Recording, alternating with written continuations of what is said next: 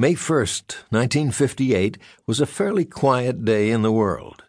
It was International Communism's traditional date of celebration, and Moscow marked the occasion with a peace-themed rally in Red Square, presided over by Nikita Khrushchev, and provocatively attended by Gamal Abdel Nasser of the United Arab Republic, ostensibly a Cold War neutral, but often a flirtatious friend of Russia.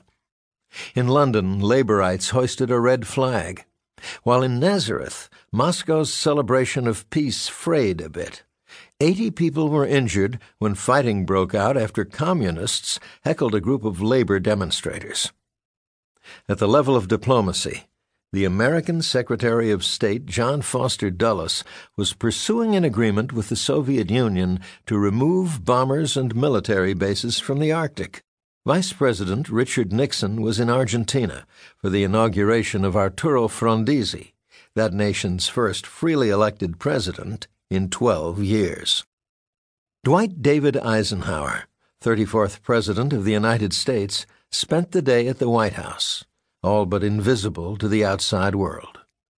He woke to a cool, sunny morning in the Capitol and had breakfast with members of his staff at 7:45 a.m. in the White House mess. He arrived at his desk at 8:36 a.m. Looking over his schedule, the president saw that he had a short workday ahead with just one meeting of consequence.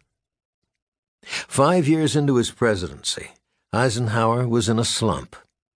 His approval ratings, which generally hovered between 60 and 70%, had fallen below 50 for the first time as the American economy slogged through a mild recession. Knocked down by a heart attack in 1955 and a hospitalization for ileitis in 1956, he was perceived by many journalists and much of the nation's elite as ailing, ineffectual, and detached. Surrounded by scheming, powerful cabinet members who carried out the nation's work, while Ike served as its benign figurehead, devoted to golf and bridge, manipulated by a coterie of shrewd businessmen. The administration's response to the recession seemed to its critics lamentably typical. The House of Representatives that day passed a bill to extend jobless benefits, but the legislation represented a compromise.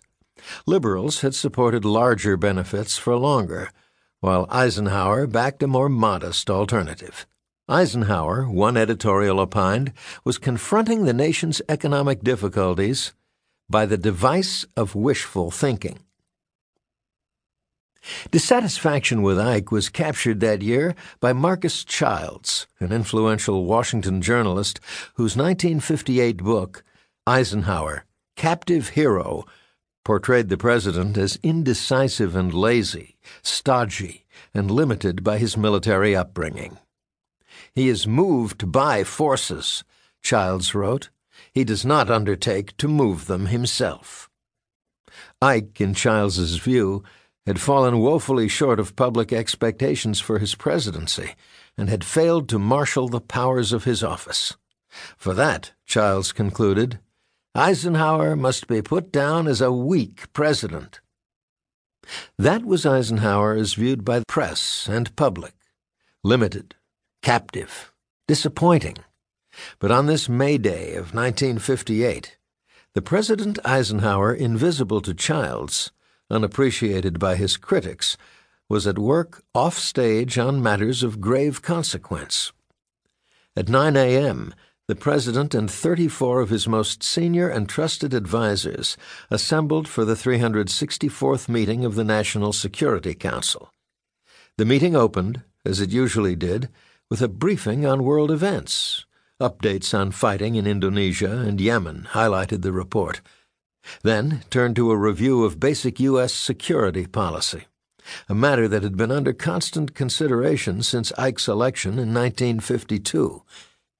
For months, Eisenhower's top aides had grown increasingly restive about the nation's reliance on massive retaliation as the centerpiece of its strategy to contain Soviet and Chinese communism.